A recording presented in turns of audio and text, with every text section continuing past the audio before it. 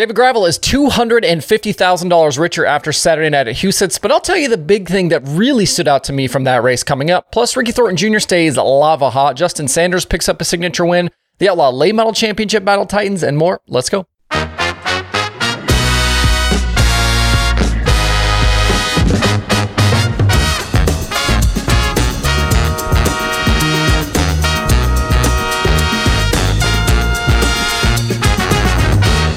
It's Monday, June 26th. I'm Justin Fiedler. This is Dirt Tracker Daily. There is a lot to get into today, but before we do, a quick note from today's show sponsor, MSP Mounts. You guys have heard me talk about these action camera mounts before, but now they're even better. Owner Dan McCarran and MSP recently rolled out a new version of their industry-leading camera mounts that now come with a stainless steel swivel ball. That swivel ball is what allows you to capture virtually any angle while driving your sprint car, midget, late model, modified, ATV, side-by-side, or anything that has a bar where these can be attached. And on top of that new improved swivel ball setup, these mounts are incredibly easy to use. You can take this thing out of the package, spin your GoPro onto the universal mounting point, and have it on your race car in a matter of moments. No tools necessary. You can grab one angle for hot laps, another for heat races, and still another for the feature. It's great for content creation or research to make your racing program better. And just for my Dirt Tracker watchers and listeners, Dan has offered up a coupon code for 10% off your order at mspmounts.com. I think this is the only place where Dan has made such a deal. I don't think there are coupon codes available for these mounts anywhere else. Use code DIRTTRACKER at checkout to take advantage. That's DIRTRACKR at checkout at mspmounts.com for 10% off. All right, Saturday night at Huset Speedway, we saw the largest ever winners payout in the history of the World of Outlaws Sprint Car Series. And when it was all said and done, it was David Gravel who took home the big money. He started fourth and was in the right place at the right time when leader Buddy Kofoid's engine expired in a big way with just 10 laps left. Gravel led the rest of the way following the restart and topped Rico Abreu and Kyle Larson at the checkered flag. It was a big win for Gravel for several reasons, not only that it was for $250,000, but it also happened at his car owner's racetrack and in front of all of their sponsors and partners as well. Most weekends on the road, Gravel's Big Game 2 machine is splattered with Huset Speedway logos, so this was obviously an important score for that group, and they did it in front of, team owner Todd Quiring. Big deal for that team. This was a show-up points week only for the Outlaw regulars, so no possibility of movement in the standings meant guys could just go race and not worry about the consequences. And I certainly don't want to take anything away from what Gravel and crew chief Cody Jacobs were able to accomplish on Saturday night, because reliability and being in the right place at the right time is often a superpower. But the thing that really stood out to me was the massive missed opportunity for Toyota and their sprint car engine. Buddy Kofoid had a comfortable lead with 10 laps to go, something like 2 seconds. And even Gravel said afterwards that he was probably on his way to the win. In this journey for TRD to get involved more heavily in sprint car racing, and at a moment where it seems like Kofoid is set for a much larger schedule with TRD power under the hood, this would have been a signature victory for both the power plant and their young, very talented driver. They were on the podium 2 of the 3 prelim nights, they led laps, and this would have been the chance to really show what both Kofoid and that engine could do. But instead, their hopes went up in smoke as the car trailed oil all the way back to the infield. Let's be honest here, sprint car engines break. That happens. They produce a lot of horsepower, and that means big booms sometimes.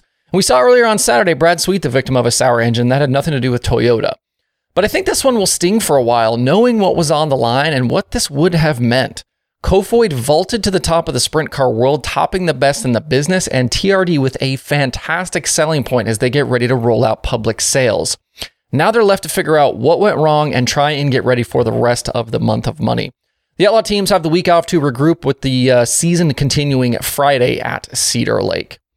At Lernerville on Saturday night, it was more of what we've come to expect from this Lucas Oil Late Model Dirt Series season. Big money on the line, and Ricky Thornton Jr. again rising above the rest of the competition.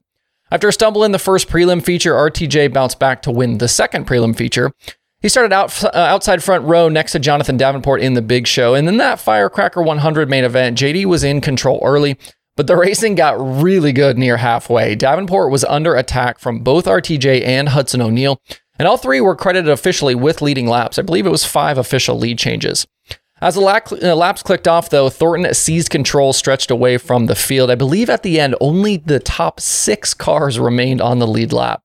Thornton won the big show for the third straight week, and really, if he doesn't get penalized at Weekland during the Show Me 100, we'd be looking at 6 straight Big Lucas wins for the 20RT going back to 300 Raceway on May 19th. So that's now 10 Lucas wins in 26 races. That does include prelim nights, 19 top 5s, and almost $250,000 in prize money. O'Neill settled for second with Davenport in third. Outside of a tough weekend at the Show Me 100, it's been a pretty incredible season for O'Neill. He's just run into the buzzsaw that is RTJ right now, and he continues to lose ground in the championship standings. Things have turned around, though, for Davenport and the Landers team. They had 4 straight races outside the top 10 between February and 34 Raceway, but since then have 8 top 6 finishes in 9 races. They've got 3 wins, and they're climbing back towards that all-important top 4 in the standings. Davenport is moved around Moran for 5th now after the Firecracker 100, and he's closed the gap on Tim McCready in 4th. McCready suffered mechanical issues early in that race, ended up 26th. We'll see this coming weekend at Muskegon County if anybody can slow the 20RT down right now.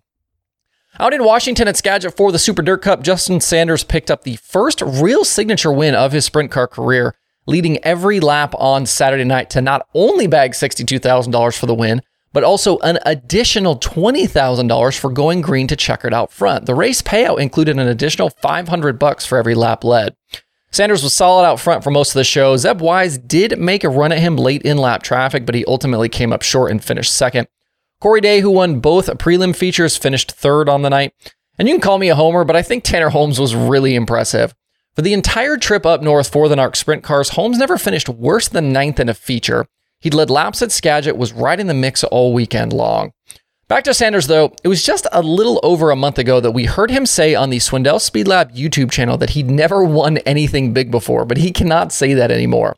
And he was super pumped afterwards. He did some pretty crazy sprint car donuts, and he got emotional during the Victory Lane interview. I'll be curious to see if this confidence boost equates into better runs elsewhere this year, like with the high limit stuff the rest of the season.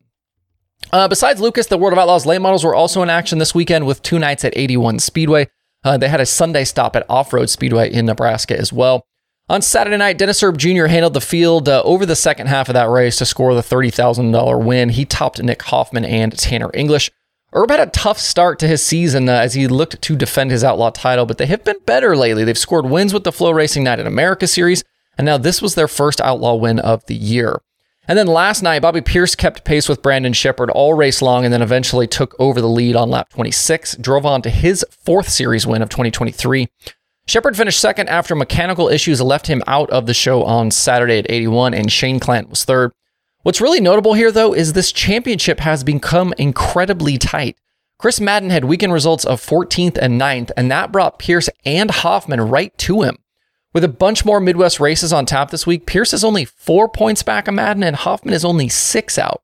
I've been saying this all year, do not sleep on this Outlaw Championship battle. In Pennsylvania for Speed Week, tonight's race at Lincoln has been pushed to Thursday because of the forecast, so no racing tonight. Anthony Macri won the first 2 races of Speed Week over the weekend. Saturday night, it was a barn burner at Lincoln with Danny Dietrich and Brent Marks in the mix all the way to the end. Go find those highlights over on Flow if you have not checked those out. Sunday at BAPS, Macri topped Justin Peck and Tanner Thorson. Several contenders had issues yesterday, including Marks. So Macri leads Peck and Dietrich in the Speed Week points with still 7 races to go this week. Other open wheel winners this weekend included Brady Bacon with USAC at Wilmot. Their Sunday show at Angel Park was rained out. Emerson Axum still leads Jake Swanson for the championship. Kenna McIntosh was the Power Eye Illinois Speed Week champion after winning 3 of 4 nights. Thomas Meserol was the other winner, taking a Saturday at Macon.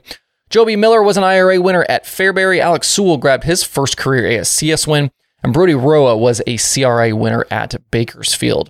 Other late model action from the weekend, Jason Fager grabbed 2 of 3 Summer Nationals wins. He snagged the week-long at $10,000 championship, so that's week 2 champion. Week 1 champion was Brian Shirley. Week 3 starts tomorrow at Springfield. Trey Mills and Neil Baggett were Hunt the Front Series winners at Why Not. Corey Hedgecock was a $10,000 crate winner at 411. Kyle Hardy won $9,100 at Winchester, and McKay Wanger was the Saturday winner at Fairbury. That's it for the show today. Check out the website and streaming schedule over at DirtTracker.com. You can grab some Dirt Tracker swag over at shop.dirttracker.com. There's hats, there's t-shirts, there's stickers, there's koozies, all kinds of stuff. I hope you guys have a good Monday out there. We'll see you right back here tomorrow.